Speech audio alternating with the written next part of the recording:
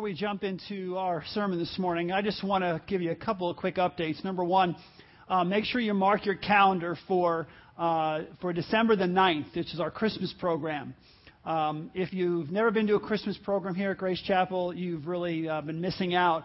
And it's a great opportunity to invite people from your neighborhood or from work or from school. It's just a really great time of lifting up Christ. And, during the Christmas season, it's a great time to invite folks because they're in that mode anyway.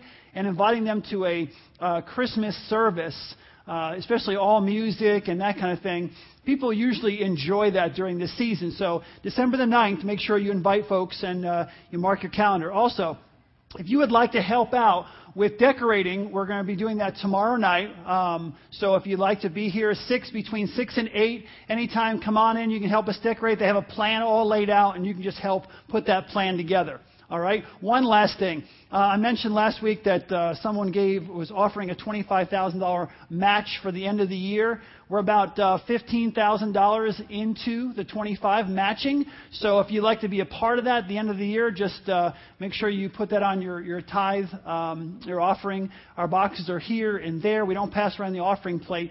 But that would be exciting to be able to match that and to go into 2013 in the best shape of our church's life. Things have been going really, really well here at Grace Chapel. God has truly blessed us in so many ways in 2012. I don't know why I'm telling you this, but I want to say it out loud in front of everyone. But we have the most amazing staff that you could possibly imagine. I mean, every single one of us get along really well. As a senior pastor, you have no idea what a joy it is to come to work every day and work with the people that I get to work with. They're amazing. They're incredible, and you need to get to know them. If you don't know them well enough, you need to get to know them even better in the next few months because they are the kind of people who work hard, they invest in the lives of others, love their families, love the church family, and it's just such a joy to work with them. All right, I'm going to read from the New Living Translation just in the beginning here, Proverbs 13:12. It says, "Hope deferred makes the heart sick. But when dreams come true, there is life and joy." Life and joy. Hope. Hope. That's all a person really needs to keep going. All the struggles we face in our lives, hope is all that a person needs to keep going. The hope to dream of a future, to glimpse the future and all the possibilities. When people have that hope, they can move forward in their lives. When we can help others' dreams come true. Even simple dreams. Simple dreams. Like in developing countries, having enough to eat. Being able to go to school. Being able to wear the proper clothes. Even here in our own country, the dream of having a family or a home. You say a family or a home, everybody has that. No, they don't. I remember even growing up when I became a Christian. I was 17 years old. I gave my life to Christ. And one of the things I hoped for, one of the things I longed for and looked forward to, believe it or not, when I was 17 years old, was be able to stand, maybe not up here. I didn't know where I was going to be standing. But to look at my future and say, I didn't have like the grandparents all lined up and then your parents and then you have you and your siblings and then, I didn't have that growing up. I didn't have that legacy. And my thought and Deb's thought when we got married was, isn't it going to be great to create that, to be able to be the patriarch and the matriarch of the family, to have your kids, to have your grandkids. Now I have 5 grandkids, 2 and under, which is really, really exciting. And to have that, and then one day to have great grandkids, and to be in a position where you can create something that you didn't have. I had a great mom. I love my dad, love my brother. We didn't have that whole setup. And that's something that I longed for. I hoped for in my future. Hope is such a powerful thing. This morning in our series, Touch One, I want to look at God's desire for every single one of us to bring that hope, to touch lives, the people around us. You see, most people, all they really need is opportunity. For most people, they just need the opportunity. The question I have for all of us this morning is, how can we as the body of Christ help bring that kind of opportunity? How can you, individually, how can I help those around us bring that opportunity to those people who are in need? You see, in God's economy, everyone should be able to take care of their own felt needs and the needs of their family. That's God's desire. God's desire for equality of opportunity is clearly seen in Leviticus chapter 25 and in Deuteronomy chapter 15. But before I move on to those verses, I want to clarify something. We've talked about this, I think we talked about this maybe almost a year ago. But I've brought it up in bits and pieces. But I want to clarify what the Bible's talking about when it talks about the needy or the poor. In the Bible, if a person is needy or they're poor, and they are offered an opportunity to advance themselves, they take that opportunity and they move forward. It doesn't mean they become rich or whatever else, but they have what they need to sustain themselves. When given the opportunity, they take the opportunity. That's what a poor person does. Because poor people in the Bible are people who are usually in a place where they can't take care of themselves, not because they're lazy, but because of circumstances beyond their control. And the Bible says when people run into those kinds of circumstances beyond their control, it is your responsibility to reach out and help them get to a new place where they can take care of themselves. Nothing wrong with being poor, as long as they can take care of themselves. That's God's economy. Now, on the other hand, if a person is perceived as poor, okay, we see someone and say, oh, look at that person. And you offer that person the opportunity, and they do not receive the opportunity, they don't take the opportunity to get themselves in a different position, that is called a sluggard. You give them the opportunity. Proverbs calls that person a sluggard, a lazy person. A little sleep, a little slumber, a little folding of the hands to rest, and poverty comes on you like a bandit, and scarcity like an armed man. It's a sluggard. There's a difference between a poor person in the Bible and a sluggard. A sluggard, what you do for them is you give them advice. That's it. Not to be a sluggard anymore, and take the opportunity when given. So I want to lay that as the foundation, because I don't want to get people lost saying, I'm going to give these people, laying around and everything. I agree with you 100%. If you got a sluggard, give them advice. Don't give them anything else. But in God's economy, everyone should be able to take care of their own needs and the needs of their family. In Leviticus chapter 25, it talks about the Jubilee text, which says that the land should go back to its original owner every 50 years. And then in Deuteronomy 15, it talks about how there should be relief of debt every 7 years. You should forgive debt every 7 years. Now, some of you who are in business are about ready to get a tick. You know what I'm saying? Thinking about that. But remember the context here. Remember what we're talking about. God's desire, His heart, to make sure that people who maybe went through some hard times and lost their land because of famine would be given the opportunity again to fend for themselves, to be able to lift themselves up, given the opportunity, not a hand out, but a hand up. That's what he was talking about. So in no way am I saying that we should be implementing these texts today. They wouldn't work in our culture. As a matter of fact, they didn't work in that culture. They were never implemented. What does that tell you about human nature? Okay? These were never even implemented. But it doesn't change the fact of God's desire to make sure that people, whether it's in our church, whether it's in our community, whether it's in our nation or around the world, have the opportunity to meet their own felt needs. So if this is God's desire, if this is God's heart, what I just described to you, and we want to be like Him, what can or should we do as the body of Christ to help bring this about, to respond to this? Well, back in 2005, I preached a sermon, and in the sermon I said a few things, and we were talking about people within the global community, if you will, people who are in developing nations, and what their specific needs were. In 2005, I preached a sermon and said, okay, if we're going to do this, because from 2002 to 2005, we were laying this all out. In 2005, I stood up here and I said, if we're going to help people across the world, here's what they need. Here are their needs. Number one, The poor need access to land. They need to develop small agricultural businesses. They need access to education. They need access to clean water through deep water wells, through like the ones that we're doing in Nigeria. They need help with agricultural research. They need help with the development of other businesses that support sustainability. All of what I just described to you, create opportunity. What we were doing is we wanted to create an opportunity. Let me share with you what we've done so far. And this is a very, very short list. This is the short list. We've drilled over 120 boreholes, servicing over 100,000 people with clean water. Over 100,000 people. We've started dry season farming. We've built a chicken farm. We've also built a chicken co-op, which means we started our own chicken farm, and then we said to those around us, hey, we don't need a bigger chicken farm. We'll help you start a chicken farm, and we will have a chicken co-op, and we'll all work together to give you a hand up, to give you the opportunity. So we'll train you, we'll give you the resources, and you run your own chicken farm. We'll have a chicken co-op. We've built a learning center.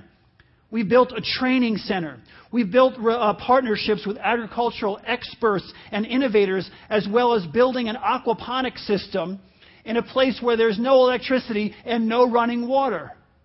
I mean, some of the things we were able to accomplish have been absolutely amazing. We've developed a sustainable business like a bridal shop. And we've helped young entrepreneurs start a host of different businesses, small businesses on their own. We've built a missions compound with over 20 staff in Nigeria. And we've helped orphanages in Nigeria become more self-sustaining. One of the things that Jason and Emily have done is they went there and they've been working with these different orphanages. And one of the orphanages, they helped fund that orphanage to start a chicken farm. They have some cattle. Then they have a fish farm. And see, what you do there is you create nutrition for the kids, because you think of protein, the fish, the beef, the chicken, all of those to feed those children good, proper protein. But also, then they can sell some of the chickens and the cows and the goats and everything else they have, and they can buy their own medicine. It helps them become more self-sustaining. All of this giving people an opportunity. This is all about giving people that opportunity. Now, some of you may be thinking, you mentioned a lot of things there that have nothing really to do with church from my perspective, my background. Why would we engage in things like this? Well, the answer is because it fulfills the stated vision of our church. The vision of our church is to be a global community, which means not just the people within the four walls of this church, a global community. First, we take care of people within the body. Then we reach out to our community. We have the only food pantry in Mason, and we service people all over the area when it comes to giving food to other food pantries. So we're taking care of our community. We take care of people within our country, and we take care of people around the world. A global community. People, the kids in orphanages in Mexico and Nigeria and India and different places around the world are a part of our global community. And it's our responsibility to take care of those people. We are a global community of Christ followers, awakening imagination, igniting passion, and unleashing purpose. What I just described to you, training young entrepreneurs to start their own business, we are awakening their imagination, igniting their passion, and unleashing their purpose, whether it's through education, whether it's through training on young entrepreneurs, whatever it is. That is the stated vision of our church. And we are fulfilling that vision locally as well as globally. And I find that to be, that's what we should be doing. See, to reach our world, the body of Christ needs to function as a body, united as one. We've talked about this, and we're going to keep talking about it. Every single person here, from the youngest to the oldest, needs to use their time, their talents, their treasures, their gifts, their talents, their abilities. We all need to come together, united as one, using all the gifts, talents, and abilities and treasures that we have in order to bring that to bear on the needs that are all around us. That is what God has called us to do. That is what God has called us to be. And that's what's been happening over the past 12 years here at Grace Chapel. See, we need to display a love for each other and for those around us that is so dynamic, that is so sacrificial, that is so selfless, that the world recognizes it and they are drawn into a relationship with Jesus Christ. That's the goal. That they would see what we're doing. You would leave here and say, yeah, I didn't know we did all those things. And he said that was just the tip of the iceberg, and it is. For all the things that we've done over the past 12 years, it would take me 2 days to talk about it. But you leave here and you say, did you know at our church we're drilling 120 boreholes and we've done this and we've chicken co-ops and aquaponic systems and we've done all these. And what people on the outside say, that's so interesting. Tell me more about that. Your church is doing that? How did you do an aquaponic system and where there was no electricity and no running water? How did you do those things? It draws people. It opens up their minds. They're saying that's what the church should be doing. And they're drawn into a conversation. They're drawn into a relationship with Christ. Remember what Paul said in 2 Corinthians chapter 3? That we should be a letter. Each one of us is a letter written by God to all those around us. We were traveling down to Georgia. We left on Thanksgiving Day. And we went down, and you know that Dee, one of our dear members, passed away a couple of weeks ago. And we went down, and she was from Georgia. So we spent the time there at the funeral. And on the way down, first off, I was flying next to someone. Actually, she was to my left-hand side. And it made me really nervous because she was high on something.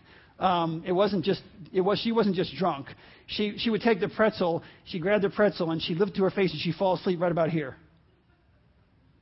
And then she'd wake up for a second, she'd make it all the way to her mouth, and she'd start chewing and fall asleep chewing. And then when they gave her a cup, that really made me nervous because she would fall asleep in the cup, and we'd have to, in the whole entire flight, Deb and I are sitting there kind of making sure she didn't fall out of her seat or making sure that she didn't, she had a tough time buckling her seatbelt. And at the end, the flight attendant said, we're so glad you were sitting next to her because you seem to have things under control. I'm like, yeah, because I don't want her falling out on the aisle, the poor woman. So we took care of it. So we got off the plane, and then we got in the line for the rental car. On the line for the rent-a-car, we're talking to the woman, and she was asking us who we were, where we were from, and we explained to her what we were doing there. We were going to have a funeral for our dear friend Dee, and she found out I was a pastor. And about 2 minutes later, there's a woman to our right, and she was sitting there in a chair, and all of a sudden she starts wailing. I mean like Middle East. I just lost someone in my family, kind of wailing, screaming at the top of her lungs. And I'm sitting there, we're kind of looking over, and there's people behind her and people in line, like 3 different lines. People, the workers all there. Everybody's kind of looking over, not knowing what to do. And the woman says to me, she said, why don't you go over and pray for her?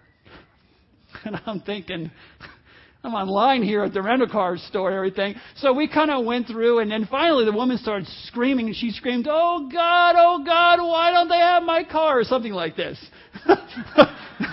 Now, you had to have been there. It was unbelievable. So I finally said, well, she's crying out for God. I'm a pastor. I need to do something now. So I walked over, and her brother was standing there. He was mortified by the whole experience. He wanted to go hide somewhere. And I walked over, and I put my hand on her shoulder. I said, can I pray for you? And all the people behind me are standing there, all the workers in front. Everyone's trying to pretend they're doing their thing, and they're kind of watching what's happening. And she said, yes. So I laid my hands on her, and I prayed for her. And I prayed for her to be calm. I prayed for her to stop I didn't say that. But, making her, stressing everybody out. No, but I just prayed for her that God is in control, and that God will help you through this difficulty because they didn't have the right car. And I, give her peace, Holy Spirit. And I prayed for it. And she was after that, she was really calm. And Deb was watching a little bit. People behind they're kind of start, bowing their heads. They didn't know what was going on. They started bowing their heads. The people behind the counter, and it was amazing. Because here's the thing: you were able to be in that situation, a letter. I'm a pastor. She starts screaming for God. I'm going to be a letter. I walk over. Her brother shook my hand. So he was like, thank you so much. And the people behind the counter were like praising God. It's like, thank you. The pastor showed up. So the next day, Thursday, when we came home Friday night, we went to the same counter. The woman, not the wailing woman, the woman who was working behind the counter was still there. And I asked her, I said, how did it go? She said, after you prayed for her, it was completely calm.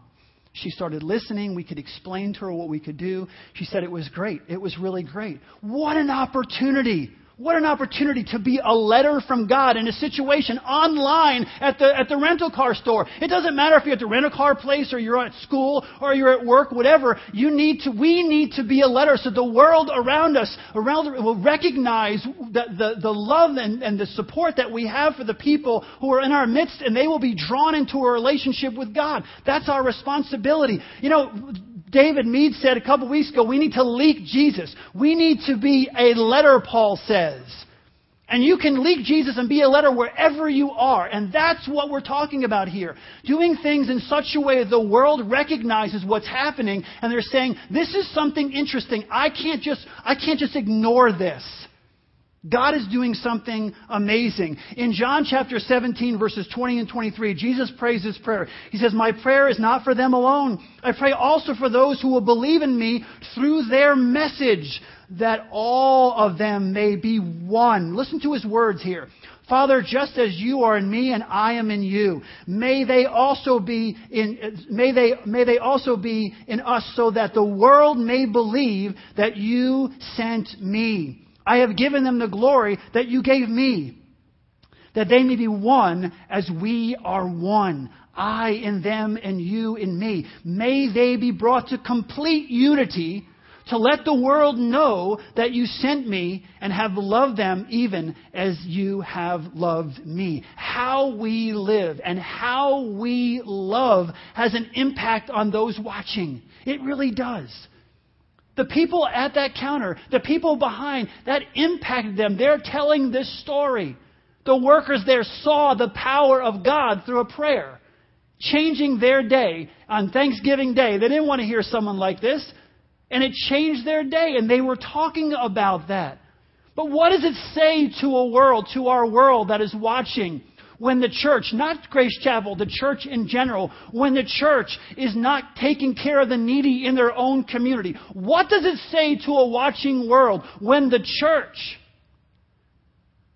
will not take care of those in developing countries, when people in developing countries are dying of starvation, are dying of easily treatable diseases, don't have the proper clothing, don't have the proper education, don't have clean water? What does it say to the world? And when we basically make the excuses that some other organization or some government agency is responsible to take care of those problems. No. Oh no. The Bible says we're responsible.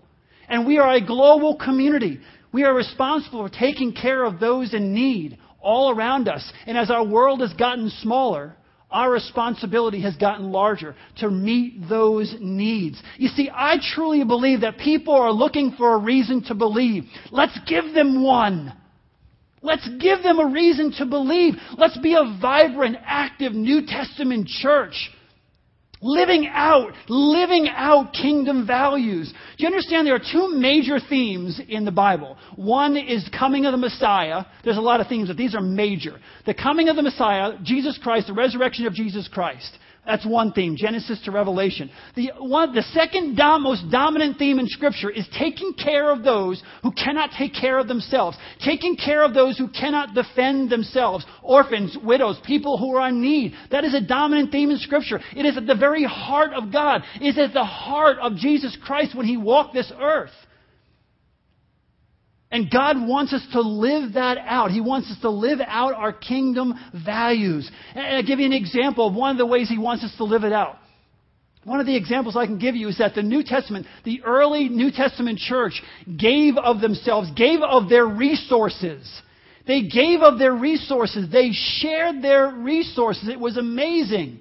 And if we want to walk with Jesus Christ, if we truly want to walk with God, we need to be willing to go where He tells us to go and do what He tells us to do as His followers. If you're saying you're a follower of Jesus Christ, then you need to go where He tells you to go and do what He tells you to do.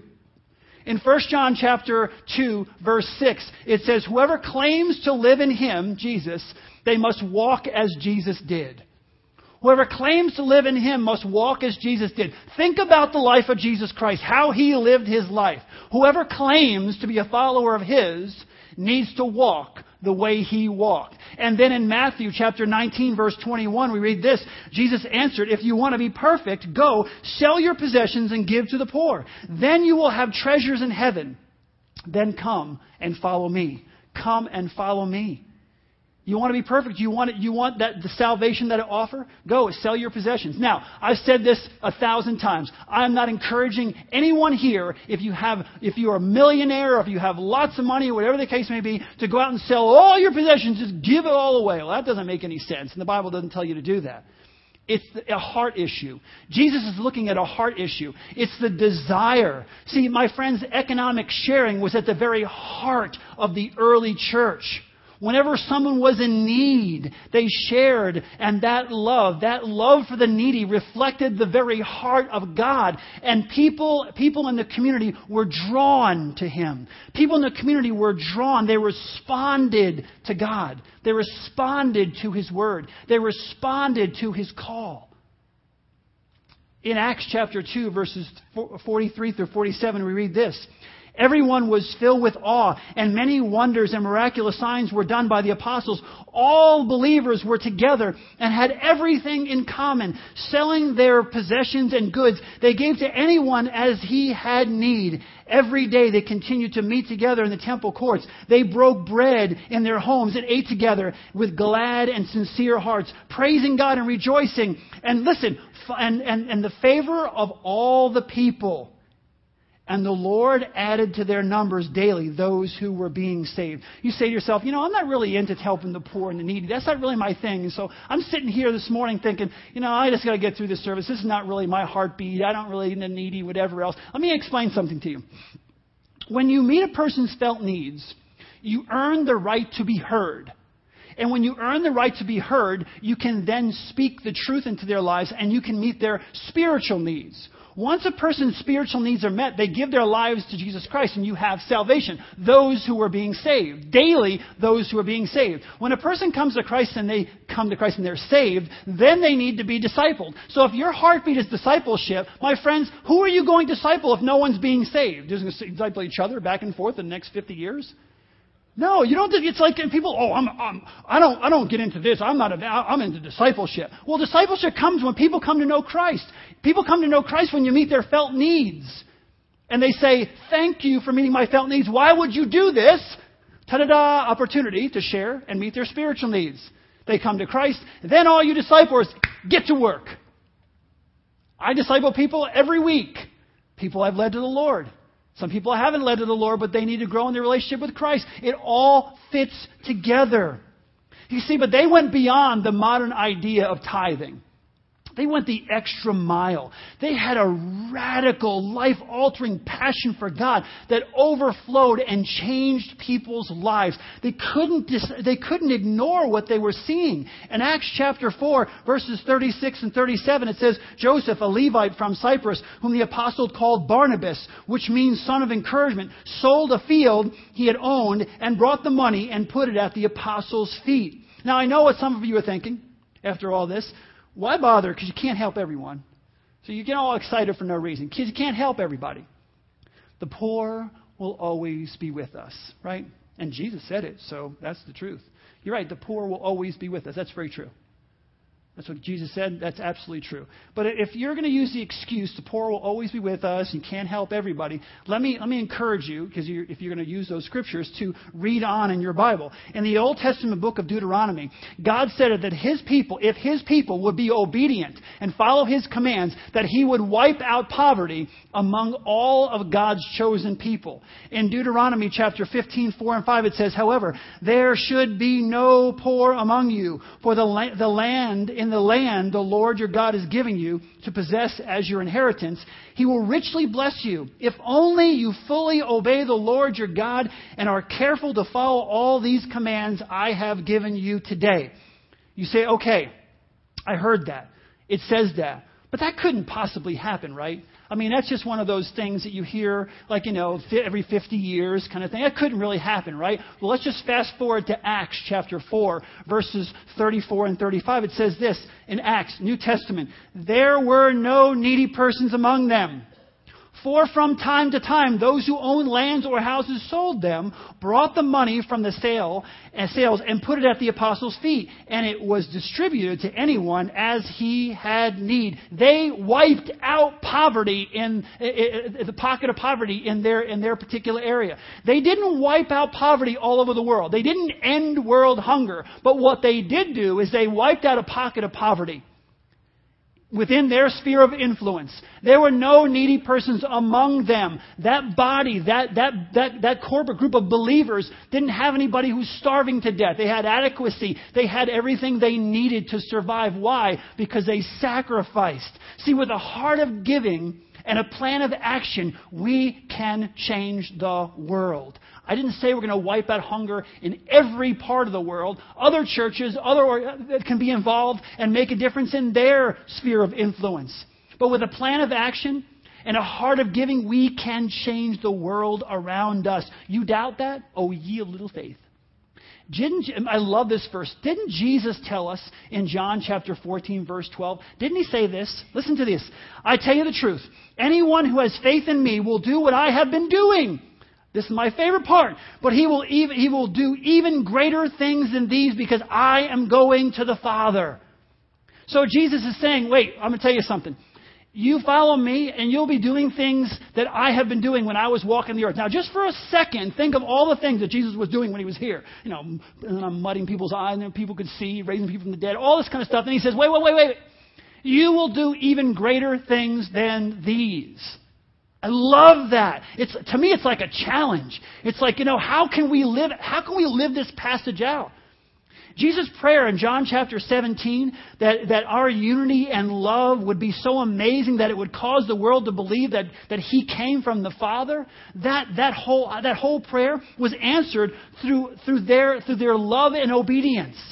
It was answered. They lived out their faith in such a way that they received the blessing. They received the reward. That was Jesus' prayer. And the people that we're talking about here, this early church, they lived it out and they received the blessing. They received the reward.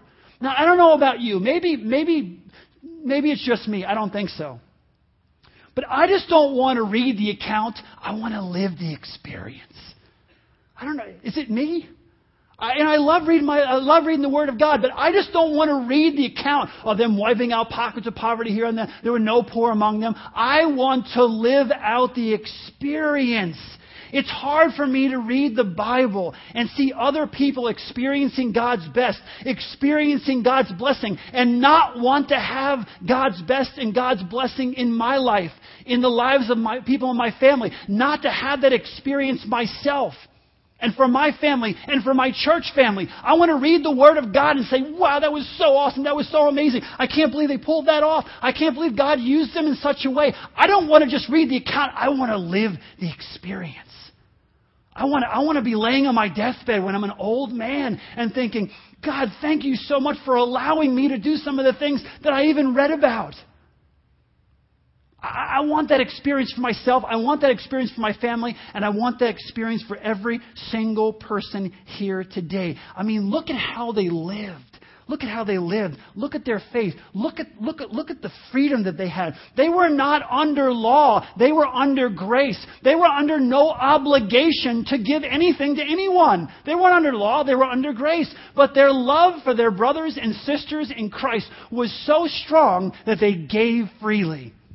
They gave of themselves freely. There was an openness. You don't have to pull and push. Their giving, their obedience, their experience with God was so incredible. And they received their reward. They received God's promises. They experienced the kind of fellowship, the kind of passion, the kind of freedom that most people in church only dream about. But they got to experience it. They got to live it out. Their stuff did not own them because they did not claim to own their stuff. And that's what holds so many of us back. Our stuff begins to own us. They didn't have that experience. Their stuff didn't own them because they didn't claim to own all their stuff. In Acts chapter 4 and verse 32, it says, all the believers were one in heart and mind. No one claimed that any of his possessions was his own, but they shared everything they had. My friends, there's a difference between stewardship and ownership. Very quickly. If you think you own all of your stuff, you're not living out a biblical worldview. Everything you have, the jacket on my back, God owns it. I steward all these things for God. If someone else, when I walk outside, it's freezing cold out there, I'll take my jacket off, I'll give it to them. Why? Because I don't own it. God owns it. I'm a steward of what God has given me. He will provide another jacket for me if I need one. I am a steward of what God has given me. I am not an owner of what God has given to me. And that was their attitude. It became a part of who they were, not just what they did. They saw the overwhelming needs all around them, and they would not shrink back from the challenge. Like Andrew, just walk with me through this for a second. Like Andrew, they believed that Jesus was not going to tell them to do something that he wasn't going to give them the ability to actually do. Right? Andrew, 1,000, 5,000, it was more than 5,000 people. And they're standing there, and Jesus says, I want you to go feed these 5,000. And then in John chapter 6 and verse 9, we read this. Here is a boy. Andrew brings this boy. Here is a boy with 5 small barley loaves and 2 small fish. But how far will they go among so many? Andrew had faith that Jesus wasn't going to ask him to do something he wouldn't give him the power to do. So by faith, he brings the little boy over. And he learned something very important. He learned that the smallest, notice they use the word small here. He learned that the smallest gift, the smallest sacrifice can bring about tremendous results, can make a huge difference. And that's the lesson every single one of us needs to learn during this series. The smallest gift can make a huge difference in someone's life.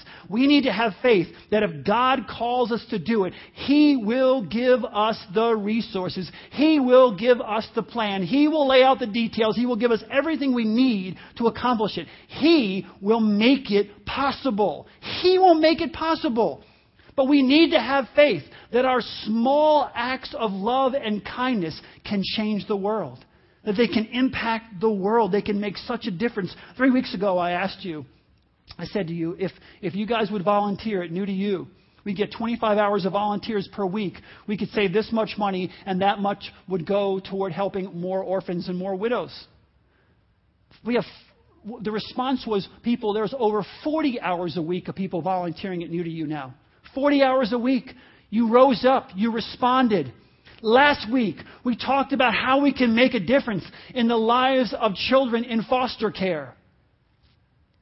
We said, we can do this. We can make a difference. We can impact the lives of children in foster care. I said, here's the bottom line. Remember, I mentioned this multiple times. I said, God gives the orders, right? I said, the battle's already won. When God gives the orders, He's already won the battle. All we have to do is be obedient. And I said to you, I don't have all the answers to all the questions. God's in the details. But what you don't know is after second service last week, as I was standing there, a gentleman walked up to me and said, hey, I don't know if you remember me or not, but my name is David Young, and I'm the county commissioner. I'm the Warren County Commissioner. I'm in charge of all of foster care, all children's services for Warren County. Just started coming to church. So we lay there. When's the last time anybody heard me talk about foster care at Grace Chapel? Okay? Now, you may think that's luck. Have at it. Enjoy. Okay? That isn't luck. That's not luck when the county commissioner decides, I'm going to make Grace Chapel my home. A couple of weeks ago, we bring this up. He comes and says, I'm the Warren County Commissioner. I'm in charge of all children's services. I want to help you. Met him for lunch. He's going to set up a meeting this January with all the key people within that department to help us move forward with this whole project. If you don't think God, amen, you can clap all you want to. Amen. God is in control. He gives the orders. The battle's already won. I said last week, a lot of you are thinking, you're detail people. Well, what are the details? I don't have the details. God is in the details. God has a plan. All we need to do is take our time, not get ahead of Him, and be obedient. And God will work out all these details. We will change our world. We just need to be obedient. 50 of you signed up last week to drive this vision forward. 50 of you. And I talked to more people this week as well. But 50 people said, yeah, we're going to make this happen. We're going to impact the lives of children in our own community. Let me share with you just a couple of things that happened this week. People in tears, either face-to-face or emailing me and telling me, God moved in my life this past Sunday like He's never moved before. And this is some of the things that people said.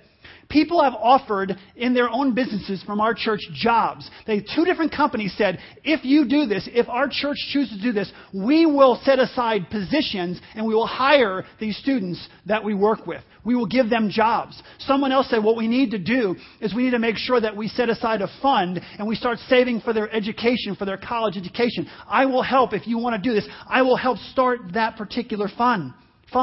Someone else said, how about a couple of us get together and buy one of the houses behind here in this neighborhood, and we'll invest in that house, and we'll set that house up. And if you want to go that direction, we can take some of those 18-year-olds and put them in a house and have house parents. And people were talking that way. People were saying, I can do counseling. I can do mentoring. I can do discipleship. Other people were talking about how they could go into politics, and I said, don't do it. No, I said they said we can go in because the laws in Ohio for some of these kids, for foster kids, is so and adoption is so difficult. I want to go into politics, and the person I was talking to can certainly do it. I want to go into politics to change some of the systems, to change some of the laws. I'm telling you, you people are radical, and I love it. I love it. I love it. Because I'm not going to be the one leading this charge. I'm going to help, but you are going to be the one leading this charge. I will set things up as God gives me opportunity. I will pass it on to you. But you, the body of Christ, this was your vision, and I will help you fulfill this vision. And you will go before me, and you will make this happen because you are radical. You are fanatics, and I love every minute of it. I love it. You're speaking my love language. All you radicals are speaking my love language. Here's the deal. Don't you even think that we cannot fulfill everything that God has called us to do in this church. Don't even think it. Impossibilities are just opportunities for our capacities to be stretched. Don't even think it. We will change our schools. We will change our community. We will change our workplaces. We will change our broken systems. We will change the world. Let me tell you something. It's just a fact waiting to happen. Let's pray. Our gracious God and Heavenly Father, we thank you for using us. We thank you, Lord God, for allowing us to have the boldness to reach out and to claim what you have given to us. To give us that opportunity to reach out and touch the lives of others. God, thank you for the miracles that we've already seen in this process. And God, we pray that we would be open, our hearts would be open so that you can pour into us all that you have for us. God, we don't want to get ahead of you, but we also don't want to lag behind. We want to walk in step with you. We want to walk as you have walked, following your lead. And God, I pray that you would use us in such a way that the world would see and be drawn into a relationship with your Son, Jesus Christ, in whose name we pray. Amen. Let's stand together.